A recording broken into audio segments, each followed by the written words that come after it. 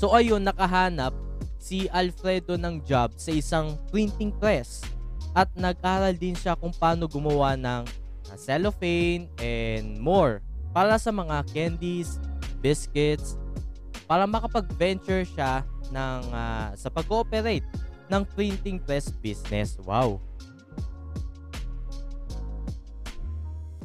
Hi everyone! Welcome to the Life Moments Podcast, and we're here to talk about self-improvement, testimonials, motivational lessons, and real-life lessons.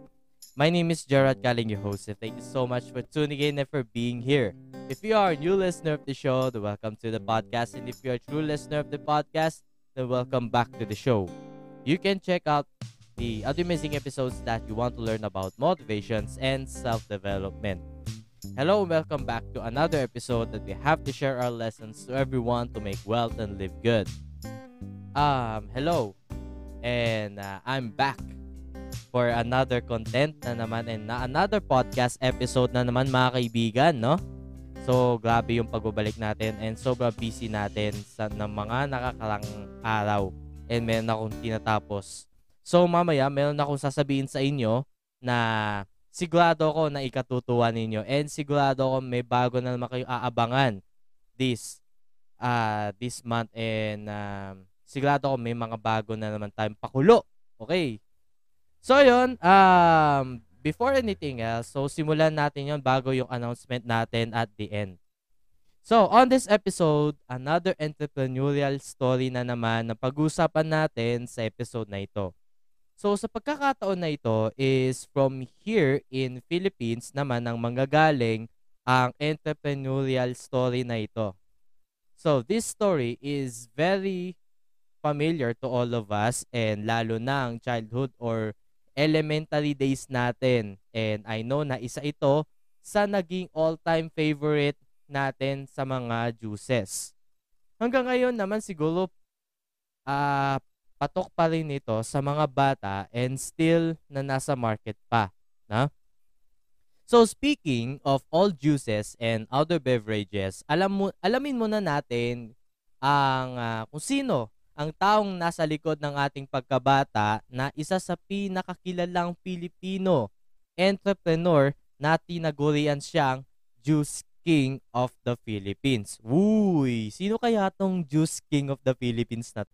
Ang Juice King of the Philippines na walang iba kundi si Mr. Alfredo Yao. Ayan, yan. So, para sa mga hindi pa nakakakilala kay Mr. Alfredo Yao, siya ang CEO and owner ng kilalang juice company na Zesto Corporation. Ayan, nakaka-excite, diba? So, kilalanin natin kung sino si Alfredo Yao. So, simulan na natin ang istorya. So, 12 years old pa lang si Alfredo ay breadwinner na sa kanyang family. And at the same time, maaga rin nang namayapa ang kanyang tatay sa kanyang edad. Hindi naging madali ang buhay niya noon and ang bumubuhay na lang sa kanila noon is yung mother niya na isang sidewalk vendor. Pero hindi pa rin sapat ang kinikita ng nanay niya sa pagiging vendor, so nagtrabaho na din si Alfredo bilang isang sidewalk vendor para makatulong sa pamilya at nagsimula din siya sa halagang 3,000 pesos. So sa kanilang magkakapatid, si Alfredo mismo yung panganay, tapos siya yung kaisa-isang panganay na hindi nakapagtapos, samantala yung mga kapatid niya daw ay nakapagtapos. So ayun, kumayod si Alfredo Yao para makaahon at makatulong sa pamilya, of course. Marami na rin siyang pinasukan trabaho para kumita pero hindi sapat yung kinikita niya sa mga sideline jobs niya. Due to the hardships that he experienced, so with the help of his relatives, nakapagtapos siya ng LMN High School. Then nag-enroll din siya sa Mapua Institute of Technology pero hindi siya nakapagtapos due to lack of funds. So ayun, nakahanap si Alfredo ng job sa isang printing press at nag-aral din siya kung paano gumawa ng cellophane and more para sa mga candies, biscuits, para makapag-venture siya sa pag-ooperate ng printing press business. Wow. So, he decided to learn the ins and outs could start his own. Siyempre, inaral niya ng inaral ang system ng business ng printing press. So, nakikita niya rin yung business is maganda ang pasok ng money and nag-save siya ng money para masimulan niya ang first business na tinatawag na Solemar Commercial Press. So, bale ito muna ang kauna-unang negosyong itinayo niya. So, bakit Solemar Commercial Press ang name ng printing press? So, dahil kinuha niya raw itong Solemar na galing sa pangalan mismo ng nanay niya, yung Solemar. 'Di ba?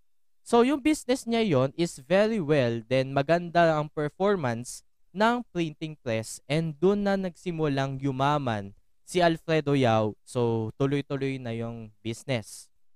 So, noong 1979, nung nasa Europe siya, so bumisita siya sa mga business exhibits, then may na-discover siyang something na exhibit ng packaging format na may nakaimbento ng Doypax. So, nung panahon na yon, yung Doypax na yon, bale doon ang original na pinanggalingan and yun din mismo ang latest technology noon sa Europe. Naisip niya na baka makatulong ito sa mga companies pero hindi lahat is sumang-ayon sa idea niya. Nung dinala niya yung technology ng Doypax here in Philippines, yung mga juice manufacturing companies lang yung willing na sumubok ng mga bagong packs. So, ito na yung exciting part ng story. So, long story short. Ayun, he never lost his faith and not giving up. Ginawa ngayon ni Yao is gumawa siya ng juice sa kanyang kusina at inilagay niya ito sa isang doypack. His optimism was not misplaced at doon na nagsimula ang lahat about Zesto juice drink sa Doypax. So, yung time na yon, doon na isinilang and Zesto juice drink was launched. So, Zesto orange drink was launched in 1980. Wow, ang tagal ah. From the orange variant, Zesto currently offers many different flavors. The juice packs come from original Doypax and also in other variations. So, may mga ibang flavor din na ginawa si Alfredo Yao para sa Zesto.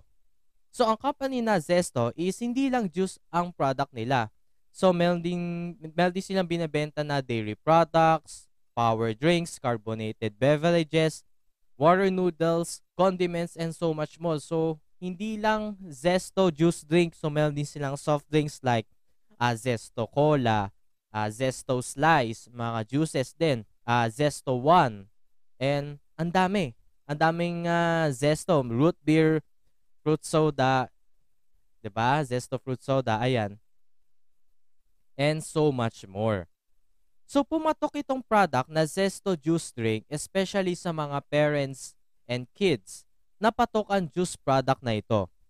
So ang kagandahan din nito is insulated din ang mga Doypax na ginamit sa product para mas ma-maintain ang coldness ng juice or hindi basta-basta mawawala yung lamig sa loob.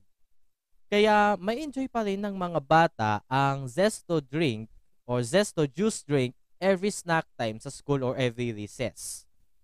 Sa ngayon, Zesto drinks come in 12 variants and command 80% of the market for fruit juices. So na-expand ang business to China, Australia, New Zealand, Korea, Singapore, US, and Europe of course. Kung saan naman nanggaling yung original na Doypax, di ba, sa Europe talaga. And has helped revitalize the fruit growing industry in the provinces. Particularly the Philippines native orange variety called Dalandan. Di ba?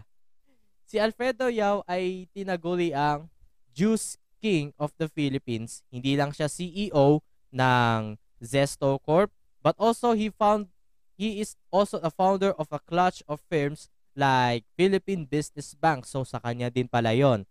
Asia Wide Refreshments Corp or franchise of RC Cola. Bali franchises na doon. Tapos gawa siya ng ata ng business and anything or something. Ganon.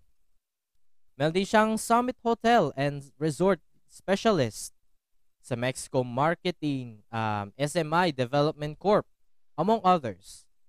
Meron din siyang airlines na Zest Air, pero ngayon iba na yung name ng airlines. So ngayon ay naging Air Asia Zest na ngayon. So you can check out. So isa yung sa na-research ko. So meron din siyang notable achievements na nakamit niya gaya ng number 1, 2014 MVP Grand Bossing Award. Second, 2005 Ernst and Young Master Entrepreneur of the Year. And number 3, Most Admired ASEAN Enterprise Award for Innovation. So he also served as the special envoy to China for Tourism Corporation. Thus Alfredo Yao proved that choice, not circumstances, determine success. So as Jeffrey Gabarino, the 1984 Olympic gold medalist says, the real contest is always between what you've done and what you're capable of doing. You measure yourself against yourself and nobody else. As Alfredo Yao says, hard work, perseverance, and foresight, plus having the right people working with me to help and sustain the business are the key elements to my success.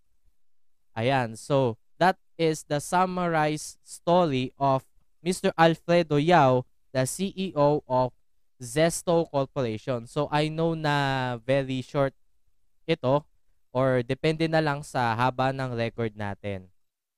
So sana ay may napulot tayong aral mula sa story of success ni Mr. Alfredo Yao. So that's all for this episode. Thank you very much for tuning in to our episode. And if you like this content, don't forget to follow us on Spotify, Apple Podcasts, and other podcast platforms. So if you want to join to our official community group called the Life Moments Storytelling Community, so just click in the description below and or above and join now. So I have something to announce you, okay? May mga i-announce ako sa inyo na kagaya na sinabi ko sa inyo nung una, okay? I have something to announce you that me and my co-host Richard Bautista have a new podcast show from Pipe Network called The Buddies Podcast. So this podcast is all about contrast, network, and friendship. We have also a different guest every episodes of this show na siguradong may matututunan tayo sa mga podcasters din na guest din natin sa show. So don't forget to follow us on Spotify and other podcast streaming platforms also. And please rate us a 5 stars as well. Diba? So that's a Pipe Network original podcast, The Buddies Podcast. So click also the link of the podcast in the description below right after this podcast. So go on and check it out. Kahit after nyo tong panoorin or pakinggan tong episode natin ngayon sa The Life Moments, dumiretso na kayo sa link na nasa description ang The Buddies Podcast na sigurado kung ikatutuwa at ikasasayan nyo ng gabi nyo or umaga nyo or anong oras nyo man tong pinapakinggan. Okay? So, please like, share, and subscribe now to the following social media, to my Facebook page, The Life Moments with Gerard Kaling, my Instagram at Gerard Kaling 1028 and at The Life Moments Podcast, my Twitter at Gerard Kaling, and my TikTok at Alpha Gerald 1028. And don't forget to please like, share, and subscribe to the YouTube channel Gerard Kaling and click the notification bell to make you updated para masama tayo sa goal natin mag 100 subscribers and above. So please don't be a stranger. Click the subscribe button, ring the bell para updated tayo sa lahat ng mga updates natin. So unti-unti na tayo nagbabalik dahil tinapos na namin yung recording sa The Buddies Podcast. So don't forget The Buddies Podcast. Click the link in the description para diretso na kayo sa Spotify. So this is Gerard Kaling say goodbye as I always says. Just keep spreading positivity, stay motivated, and live good. So this is the Life Moments Podcast. Yes, yo. Kamsahamnida. Take care and stay safe. God bless us all. Mag-ingat ang lahat. Peace. Padayon and talk to you guys next episode. Ciao!